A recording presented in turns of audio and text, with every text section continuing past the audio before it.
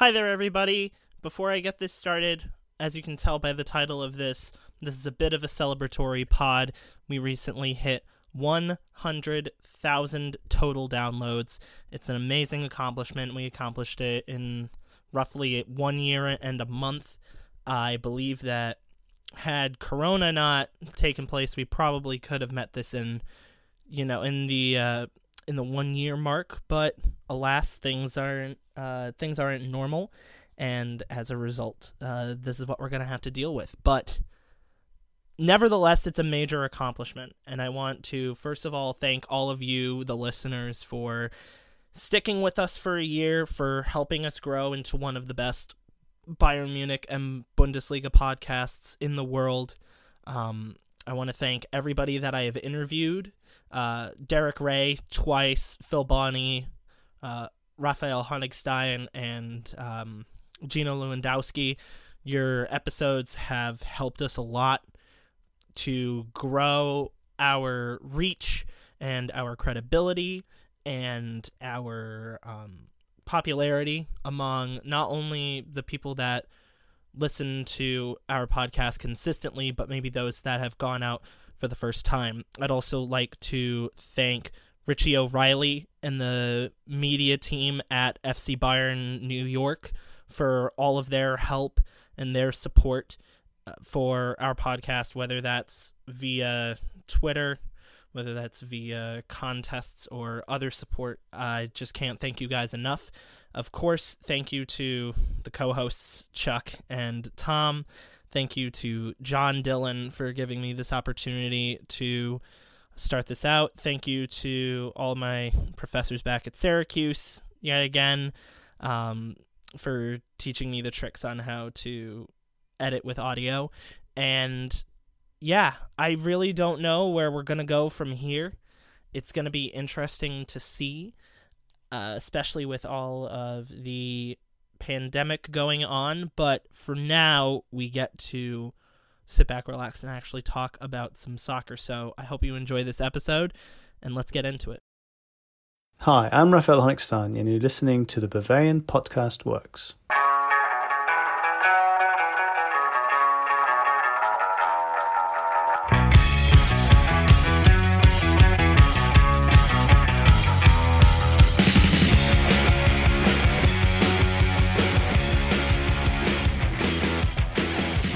Hello and welcome to yet another episode of Bavarian Podcast Works, where this time we actually get to talk about a game that had happened in the past weekend as opposed to months ago. I am joined by Tom Adams and Chuck Smith today. Guys, how was your weekend? Well, it's absolutely amazing to have football back. That's the positive, and especially a Bayern win.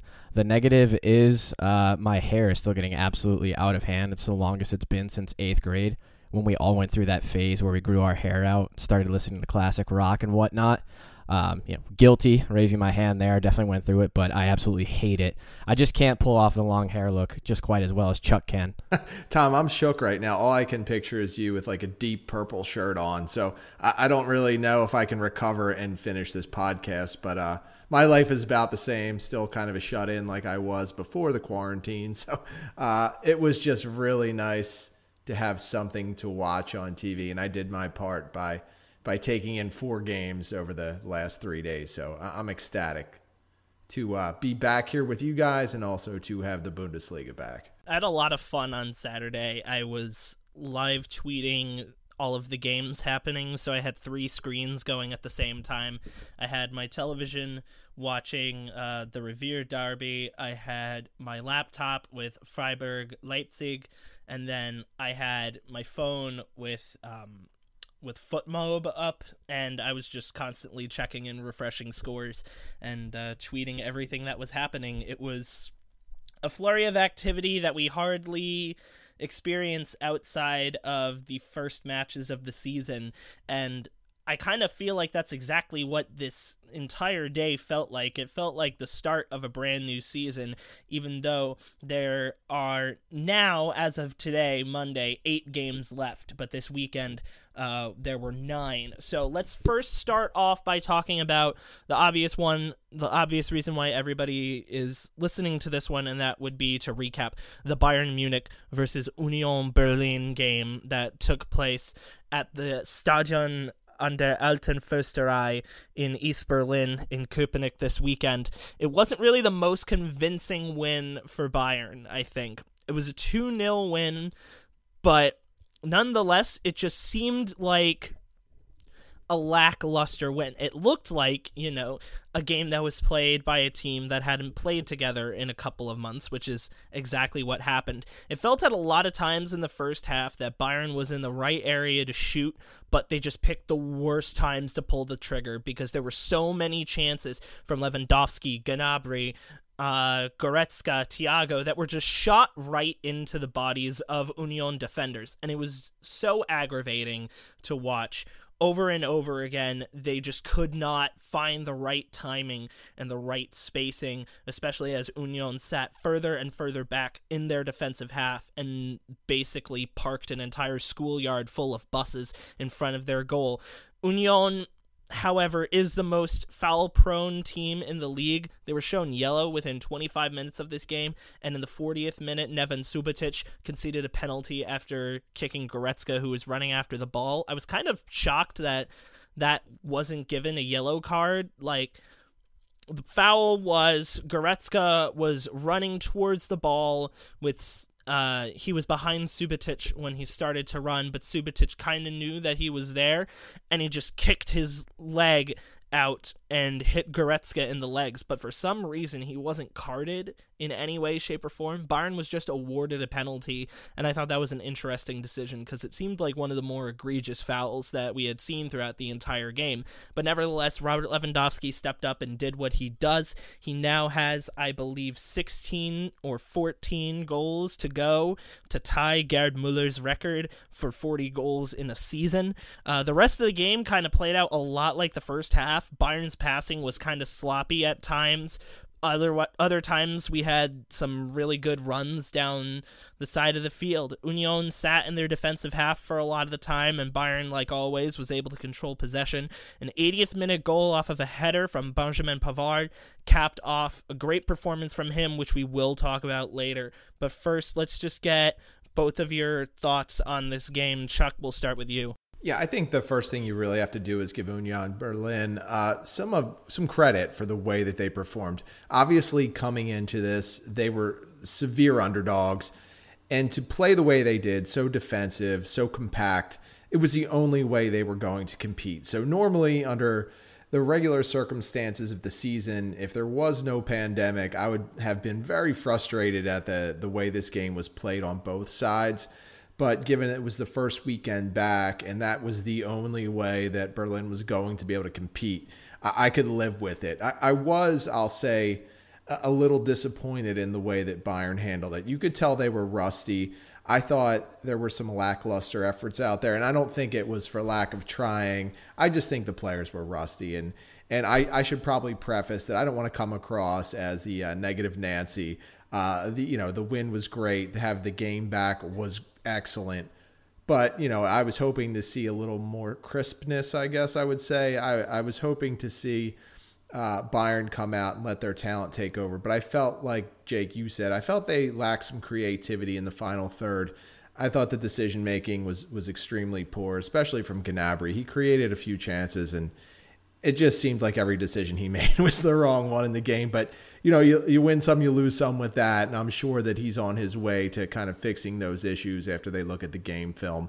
But I was just happy to have the game back. And while the game was frustrating and even a little dull at times, it was a hard-fought win. And I think we could all agree that we'll take that and run. Yeah, just to piggyback off of what both of you guys had said, it's funny, Jake, that in Der Ausblick, two of the Union Berlin players that we kind of highlighted to focus on were Anderson and Christian Gentner, two guys who started on the bench, which I thought was a little bit interesting. But I think from a Berlin perspective, as Chuck was giving them credit for, was to just keep Bayern at bay for as long as they possibly could, keeping those midfield and defensive spaces tight and compact, which I think we saw did frustrate Bayern and oftentimes has in the past when they play teams that set up like this.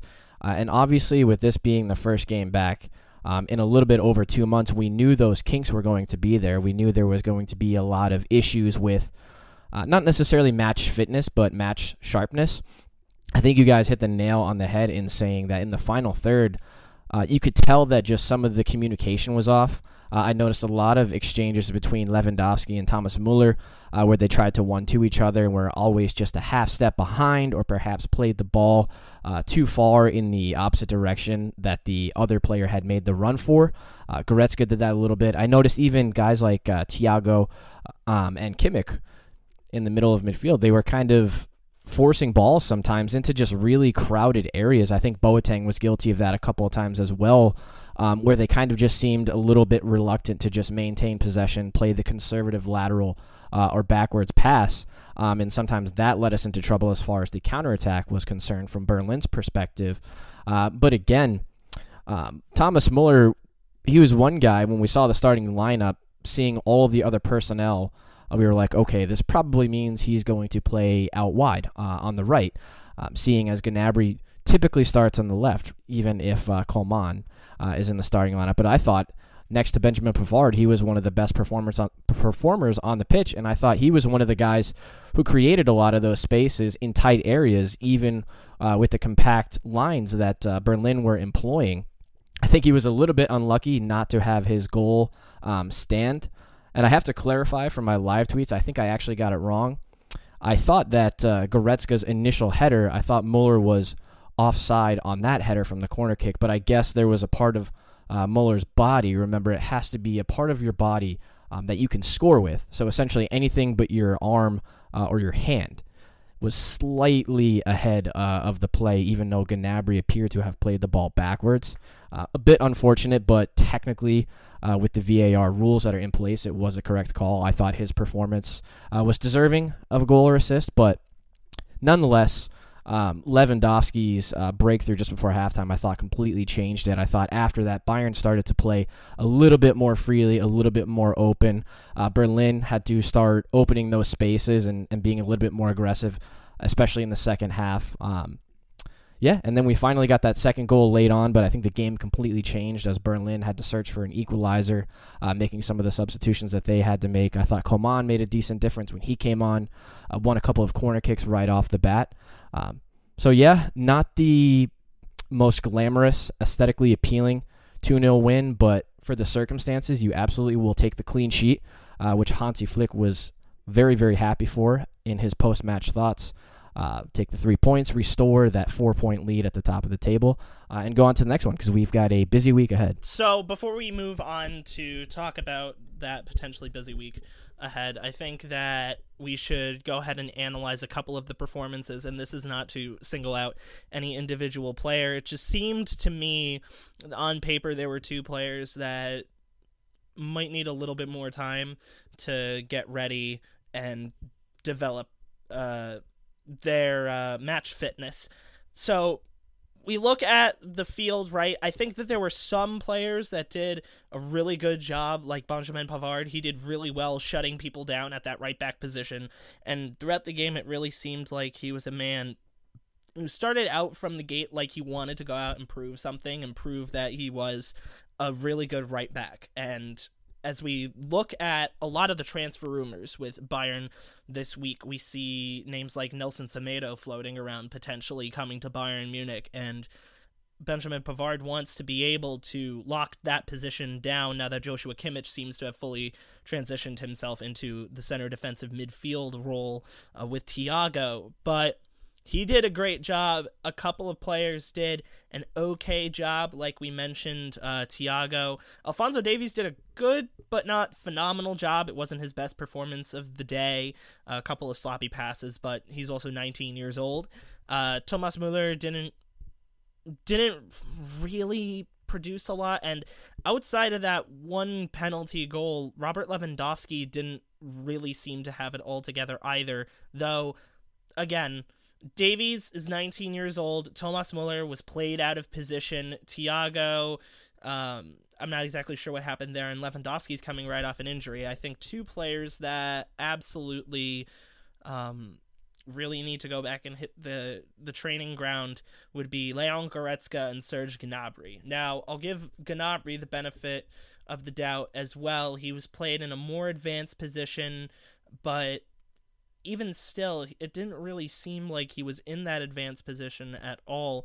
According to the Bundesliga graphic, he was in that Thomas Muller number 10 role, and I didn't really see a lot of him creating chances or distributing passes or getting in front of goal. If anything, I saw him playing really poor passes more than anything else. And then, of course, we talk about Serge Gnabry, as Chuck had mentioned. He just seemed incredibly, for lack of a better word, selfish. He kept trying to force a lot of shots that weren't exactly there. He wasn't able to distribute the ball as well as he could have. So, guys, we'll start with Tom. Who do you think is the player that needs to take their performance from this game and really try to build on it? Well, there were a lot of moving parts in, the circumstances. You have to take a lot of things into consideration, but mostly focusing on those attacking players in Gnabry, Goretzka, Muller, and Lewandowski from this particular performance. I think a lot of it has to do with, Muller's positioning. I think he's far more effective from that number 10 central position, tucked just behind Lewandowski, and I think that affects the ebb and flow of the front four. So whether it's Gnabry, Coman, Perisic, Coutinho, whoever it is on either side of him, it affects the way that all of them move, the spaces they find, and how they look for one another in the final third. And to go off of that as well, I think that, yes, Lewandowski is back. He's fit. He's healthy.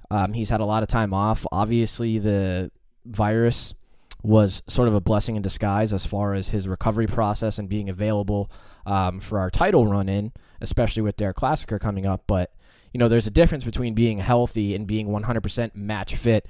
I think that we can all agree that he wasn't quite there. In this performance, he wasn't anywhere near 100%, and I think when he is at 100%, his movements, his positional awareness, his tactical awareness is much, much sharper, and that affects everything that's going on behind him. So, i.e., that would affect the way Gnabry is playing, Goretzka, Thomas Muller, Perisic, Coutinho, Thiago, Kimmich, the usual suspects in midfield. So I think a lot of what was going on with Gnabry was trying to do, as you said, a little bit too much on his own, perhaps because he didn't find the spaces there. Lewandowski may not have been making the runs that he's used to him making, et cetera, et cetera. So I think there might have been an element of that there. I think I would hope by Der Klassiker or shortly thereafter, Lewandowski is 100% match fit again, and, we start to see just how much those attacking players can percolate, as we saw for most of the Rückrunde before the virus kind of brought things to a screeching halt. And the other performance I just want to touch on is Pavard. I think he was the best player of this game outright. And I don't think there's really anything he did wrong.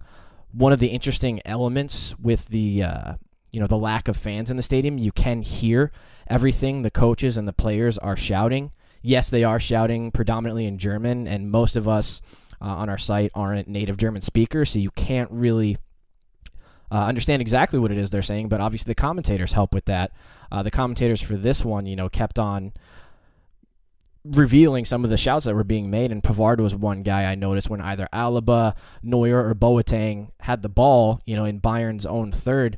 Pavard was constantly shouting for possession of the ball as he was coming square or slightly diagonally forward to open up space and become an option for whoever was on the ball. I really liked his hunger and aggressiveness to get on the ball. As you said, I think he won a large percentage of his tackles. He boasted a 95% pass success rate. And I think the sequence that perhaps defines his performance, and one of you can correct me if I'm wrong, but I believe it was the same sequence, and I believe Chuck had replied with a funny gif just before his goal, on the corner kick from Kimmich in the 81st minute. I think that was the sequence when Kevin Schlotterbeck had just given him an aggressive shoulder, and it had just sent Pavard right into the advertising boards, with his back and the back of his head first, and he just kind of shook it off, didn't complain about it, dusted himself off, got in the mix for the corner kick, and scored that header. And mind you, there were quite a bit of bodies around him. It was no easy header. So that to me is just indicative of him sticking his head down, making the right decisions, doing exactly what Flick wants him to do, expressing himself, and putting the right foot forward. And not for nothing either, I remember back when Bayern's virtual training sessions had first started, I wrote a piece on him after he gave an interview to 51 Bayern's magazine. He's living alone right now. He has no one else with him at his house, obviously before they moved to the hotel in Munich as a part of the DFL's protocol. But he's been by himself, just hunkering down, training and eating healthy. I believe his parents were even supposed to visit him ahead of the Berlin match when it was supposed to have happened in March, before the pandemic kind of brought everything to a screeching halt. So for me, he's just someone he's really putting his head down. He's a team first kind of guy, and I think this performance really showed it, and I hope that they continue. Yeah, I think you guys made some great points. When I was watching the game, I was really not impressed with the play of Joshua Kimmich or Thiago from the central midfield. I just thought they looked off. Again, I don't want to be the negative Nancy. I'm happy with the way the game turned out. Those two I did not think were very good on the day. I thought Jerome Boateng was not quite up to the bar that he had set prior to the pandemic. But like you guys had pointed out, the two players I think that most probably need to sharpen their games up are Goretzka and Gnabry. For Goretzka, I just think he needs to trust his athleticism. He looked a little tentative at times, wasn't sure of himself, and I think the confidence kind of seeped away from him once he started to make a couple of bad decisions. Once some things didn't work out, he definitely played more tentative than we're used to. For him to be successful, he has to be extremely aggressive and almost fearless. And I think at the times where he's played great for Bayern Munich, that's been what has really shown through for him. Just how aggressive he likes to play within the box, and just being able to rely on his athleticism. For Gnabry, the one criticism I think we could make of him consistently when he's off, it's his decision-making in the final third. And Jake, you pointed out that he was forcing things, and that plays right into it. There were times where, like you said, he shot when he should have passed. Sometimes he took one too many dribbles. Sometimes he hesitated just that one split second, and it cost him. And listen, I think he's a great player. I think he's got an awesome future ahead of him. One game is not going to define him, obviously. But yeah, he wasn't great. And I think that it's just, one of those things we point out now, some of the shortcomings we saw. But, given the circumstances and how Union Berlin played this game, we probably all had our expectations up a little too high if we thought it was going to be a 4 or 5 goal performance from Bayern. So now I want to go ahead and look at some of the games elsewhere in the Bundesliga. So let's start off with the team in second place. Borussia Dortmund was able to absolutely throttle Schalke, a 4-0 win for them at home at the Westfalenstadion. It was kind of annoying because this was a Revier derby. That was the first game of the Bundesliga's restart. It was anticipated by a lot of us in German soccer, and yet unfortunately it was very easily decided by the end of that first half.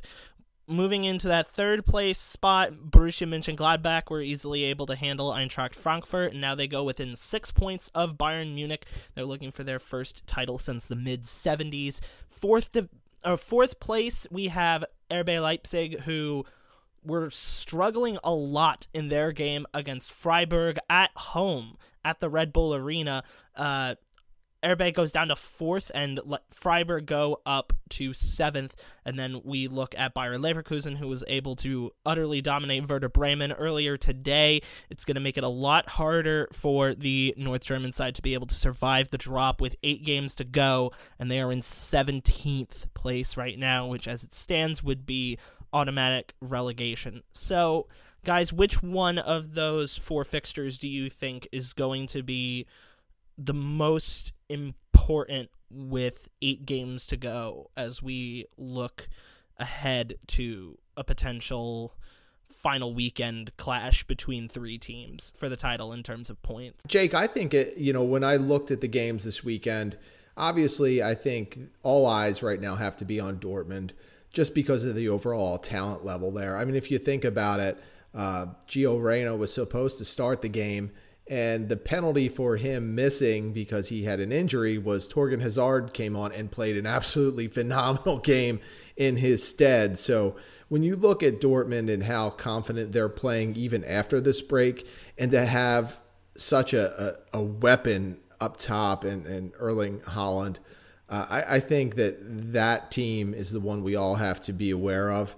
Leipzig, they are a team that relies on aggression, momentum, and confidence. They had none of those things in the game against Freiburg. So I was disappointed from a fan standpoint in seeing how they played. But I think, if we're looking at one team, one game that was important, to see the way that Dortmund came out and took care of business like that against their rival, that was impressive. And I think it shows where they're headed here as we hit the stretch run of the season. I think just simply from the standpoint of the title run in and where we're at, 8 fixtures remaining and Der Klassiker being next week, just about a week from today, it's just so important, and it's going to have the most title implications, especially considering that Leipzig were not able to take care of Freiburg at home. And, to add to what Chuck said, a Borussia Dortmund, mind you, that did not have Marco Reus available. Torgan Hazard came in and had a phenomenal game. And they just have so many weapons, and especially with that being a Riviera derby and such a big match in the Bundesliga calendar, yes, the concept of Geisterspiel and not having fans definitely takes a huge, massive element out of a derby, but, Schalke just pretty much looked lifeless throughout this whole thing, and, I'm quite certain it very easily could have been 6-0 or 7-0 had a few more chances gone in, and had Schubert not made a couple of more saves than he did. Looking at the other guys that are directly behind us in Leipzig and Mönchengladbach, with the Leipzig match, I actually, once it was 2-0 to Dortmund, I switched over and was watching Leipzig instead of the Riviera derby. To me, it was kind of Freiburg scoring a fluke goal, on that set piece when Gulaschi had the sun in his eyes. Very difficult. And Leipzig, especially in the second half, towards the end of the game, just missing chance after chance after chance. Paulsen, Timo Werner, Tyler Adams, Lookman right at the end, just completely whiffing. Sabitzer had a few that he just missed. Kevin Campbell had a few shots as well. I mean, you name it. They had plenty of chances, and I think it was just one of those fluke results, especially with it being the first match in nearly 2 months for all of these teams. I don't think we can read too much into that. In the other match, Mönchengladbach, I kind of knew that they would steamroll Frankfurt. Frankfurt have just been in dire straits for most of this season, and it was one of those things I know I was mentioning in our Slack channel early before any of these fixtures had started. I had not realized just how far down the table Frankfurt had slipped. And I actually watched the first about, I would say, 42 minutes of that match, and it just looked like it was going to be one-way traffic the whole time. Obviously, Frankfurt got a late consolation goal at the end, but, Mönchengladbach were just all over them. The first 2 goals inside of 10 minutes, you just thought it was going to be a complete routing. And I don't think the scoreline does enough justice to just how much Mönchengladbach were dominant in that game. I also have to give a special shout-out to Wolfsburg. I kind of did a little bit of a betting thing with a friend of mine from England and his friends from university that live off in England. And it was kind of an interesting format. You basically pick which team was going to win, a home team player to score, an away team player to score, halftime result, full-time result. The weird one was a player to get booked. And so, mind you, the Wolfsburg-Augsburg match finished 2-1. Wout Weghorst, who is my favorite Bundesliga player, that's not a Bayern player, had to sit this one out due to cumulative yellow card suspension. So I was level on total points with 2 people. We were kind of a 3-way tie for first. So I had Ginczek as a Wolfsburg player to score, and Jerome Roussian as a player to get booked because he's kind of a nitty-gritty player. He fouls quite often. Both of those guys came on as subs in the second half. Ginczek scored in the 91st minute to make it 2-1 to Wolfsburg. Roussillon gets a booking in the 93rd of 94 minutes, and I won the betting pool. So that is pretty crazy. That's the drama that the Bundesliga brings, and I'm so happy it's back because it won me some money and a nice bottle of rum in the future. So I was very excited about that result, but that's more of a personal reason. I think one of the things that we have to look at in terms of determining which fixture was more important to the title races when we look ahead to other fixtures. So I mentioned on the previous podcast the fixtures going ahead for Bayern Munich, but we look at Dortmund, Mönchengladbach, and Leipzig, right? 2 wins and then a draw out of those 3 teams, right? The draw in Leipzig, as we mentioned. Dortmund have a really tough schedule coming up. Their games for the remainder of the season are Wolfsburg this weekend, then Der Klassiker, Paderborn, which is reasonably easy, Hertha, Düsseldorf, Mainz, Leipzig, and then Hoffenheim. Mönchengladbach somehow have it a little tougher. Leverkusen, Bremen, Union Berlin, Freiburg, Bayern, Wolfsburg, Paderborn, Hertha. But then Leipzig, the team that had the worst performance of this weekend, probably has the easiest schedule out of everybody. They don't have to play Bayern. They don't have to play Mönchengladbach.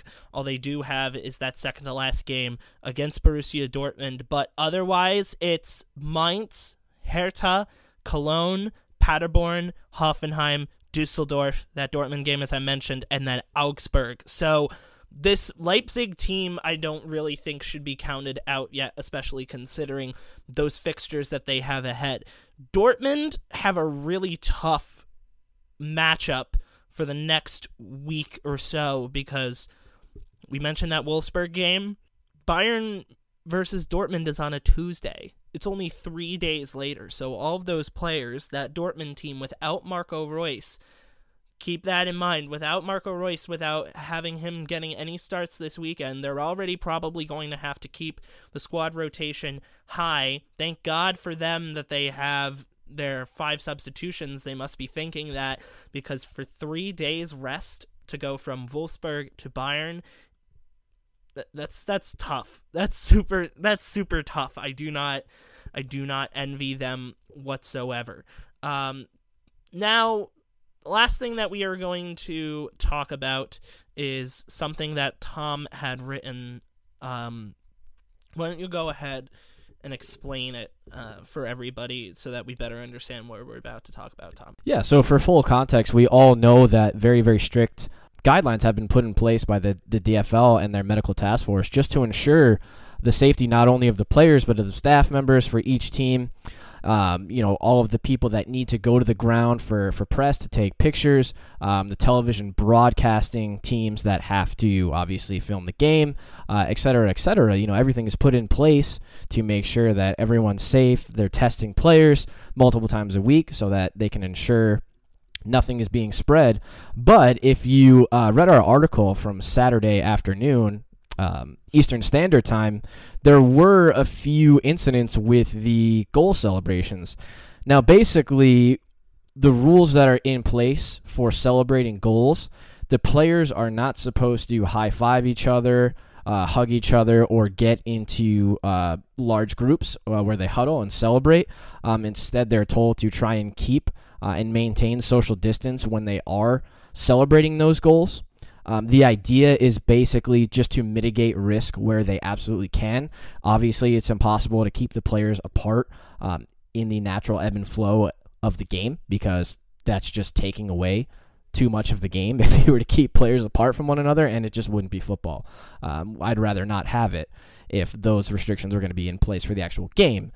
But those are why the guidelines are in place there. It's a scenario and a situation where the players can, make an effort to reduce the risk, at least in those situations, because we all know how much adrenaline, how much passion, emotion is involved in celebrating goals, especially when there's normally, anywhere from 20,000 to 90,000 fans in a venue. Obviously, that's not the case now, but we had two instances. So the first of which came in the Hertha Berlin match at Hoffenheim, which, if you recall, was 0-0 for the first half. And Hertha Berlin finally broke the deadlock midway, or I should say about 10-15 minutes into the second half. There was a long-range volley effort from Peter Pekarik. It kind of took an awkward deflection, and it went in. So that was Berlin's first goal of the game. It broke the deadlock. It was a very important goal in the context of the game. It kind of tilted all the momentum Berlin's way. And there was an incident when they were celebrating the goal. Diedrich Boyata appeared to have given teammate Marko Grujic a kiss on the cheek, and there's quite a few decent pictures of it in Getty, and we happened to embed a tweet in the piece that we used it as the lead picture, which is obviously severely breaking the rules.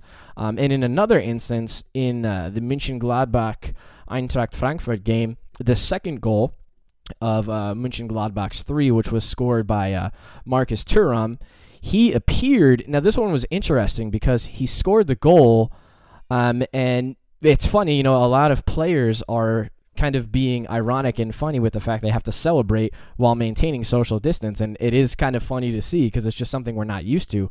He started to do a celebration, keeping his distance from all of his teammates, but then when Ben Sebaini had come near him, he was the guy who provided the assist for this goal. He appeared to have kissed Ben Sebaini on the upper shoulder, lower neck region, which obviously is clearly breaking the guidelines that were put into place. And as I was commenting to both you and Chuck, Jake, is the comments that we received on this piece were actually quite interesting. I thought it was going to be more of, how could these guys, break these rules, especially given the circumstances, and just simple tasks to follow.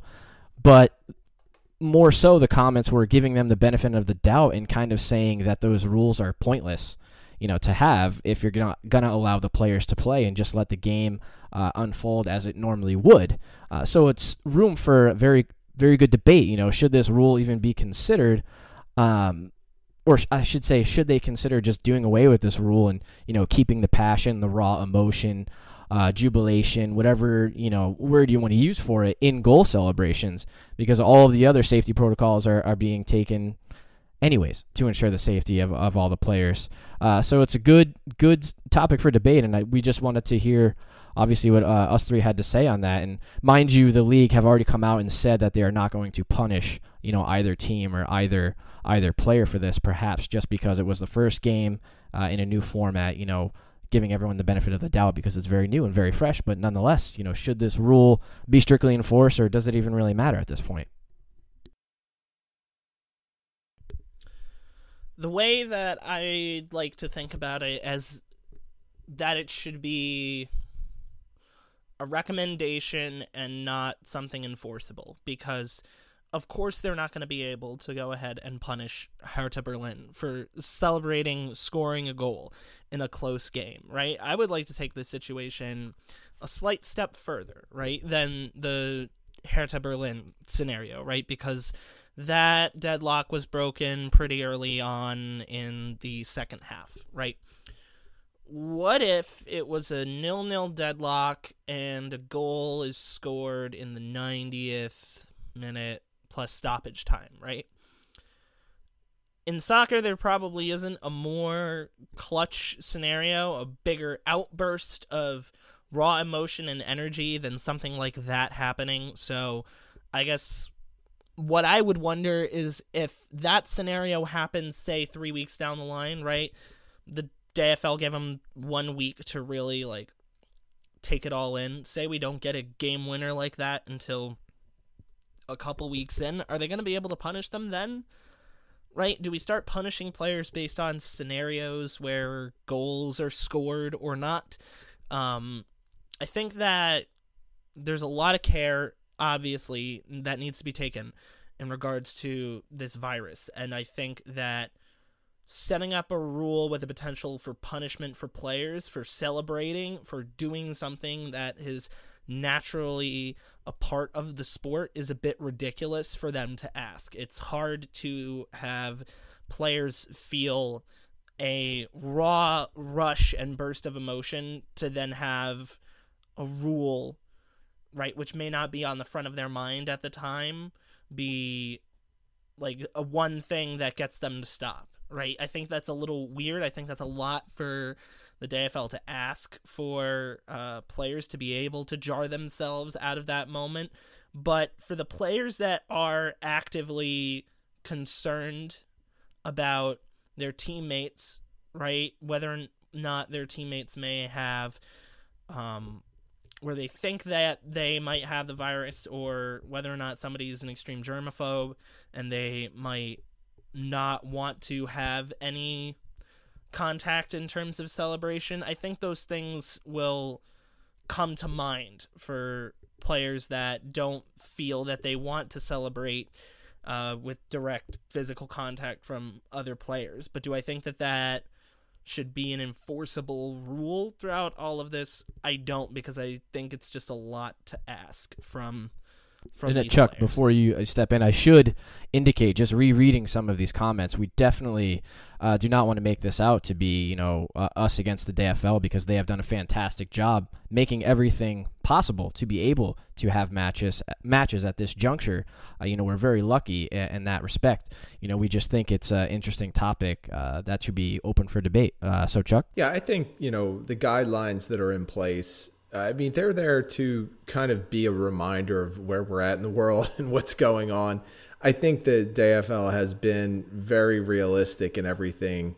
And I think that as we go along and there are spontaneous celebrations and players have that lapse in memory where they go to give a high five or they hug a teammate or even, slap their teammate on the behind or whatever, I think that's going to happen. And I think the one thing that the DFL has really kept in mind is those things were going to happen. So not having a hard or steadfast penalty for infractions, I think, is a good thing. I don't think they're going to be looking to fine or suspend or really even leverage any big penalties on players or clubs. I think, the best thing that they can do and that any observers or fans can do is just, take a look and see that the players are going to make mistakes. They're going to slip up in the moment. And that's okay. It's going to happen. But at the same time, those guidelines, those rules, they have to be in place to kind of just be a reminder at this stage. And I think that it's okay. I think, the celebrations we saw were fine, except for the one where, the one guy kissed his teammate. I think that's just kind of throwing it in the face of the, what we're all up against. But, I'm pretty sure that was planned. I don't think that was spontaneous. But, I overall, from what I saw in the celebrations this weekend, I was okay with it. That's going to happen. You can't social distance that much when you're on a soccer pitch. It's not like I'm at home and my wife wants to social distance like 26 feet from me rather than 6 feet. You know what I'm saying? So it's one of those things. I thought it was handled really well. I think Germany set the bar high for any other major league sport to come out and try this. I think the players overall were very disciplined and handled it to the best of their own ability, with the exception of a few instances. I thought it was great. Now, on the fun side of things, I have to ask, did either of you have a more favorite celebration than Erling Haaland's awkward, just like stand and jive in the corner with that weird kind of quasi-creepy grin near the corner flag while his teammates stood like a couple feet apart? I don't know if it gets much better. That was perfect. That was the perfect celebration because he's awkward to begin with. He's a great player, but he's an awkward dude. That's just the way it is. And it came out so great. And it was just awesome to see that no one really knew how to react to it. Like, they all wanted to celebrate, but they knew they couldn't go over. And I thought it just played out great. And I know it's, probably not the best thing to throw so many compliments at Dortmund like I have tonight, but I thought they handled it great and it was really fun to see. I think the only thing that could have topped that Erling Haaland celebration was at the end when Dortmund won and they all just went over to a completely empty yellow wall and just started applauding that. I thought that was kind of funny and a little cute for lack of a better word. I just thought that was hilarious. Like, we're talking about a section that should be like jumping for joy, a 25,000 person section completely filled up on a Derby Day, right? To have absolutely nobody there is a little weird. It's weird for me to see, and I imagine it's weird for all of us as well. So on that note, I think we're going to wrap this episode up, but we will be back later this week for an episode of Der Ausblick where we will be previewing Bayern's weekend game against Eintracht Frankfurt. And before we go, I do want to mention that we do a Zoom session pregame, and at halftime we will have some of your favorite BFW writers come on air and do our own version of a pre and a post game show, because Fox Sports has decided to not do anything, which is interesting to say the very least, because it's not like there's an abundance of sports content out there today. But I digress and will not talk any further about that. I'm still trying to go out here and find myself a job in this industry after all. So with that being said, thank you very much for listening. Please be sure to like, rate, share, subscribe, and download us on Apple Podcasts, Google Podcasts, Spotify, and anywhere else you get your audio content. Follow me on Twitter at Jefferson Fenner. Follow Tommy on Twitter at TommyAdams71. Follow Chuck on Twitter at The Barrel Blog, and follow us on Twitter at Bavarian FB Works. And until next time when we preview that game at the weekend, we will see you later. Auf Wiedersehen.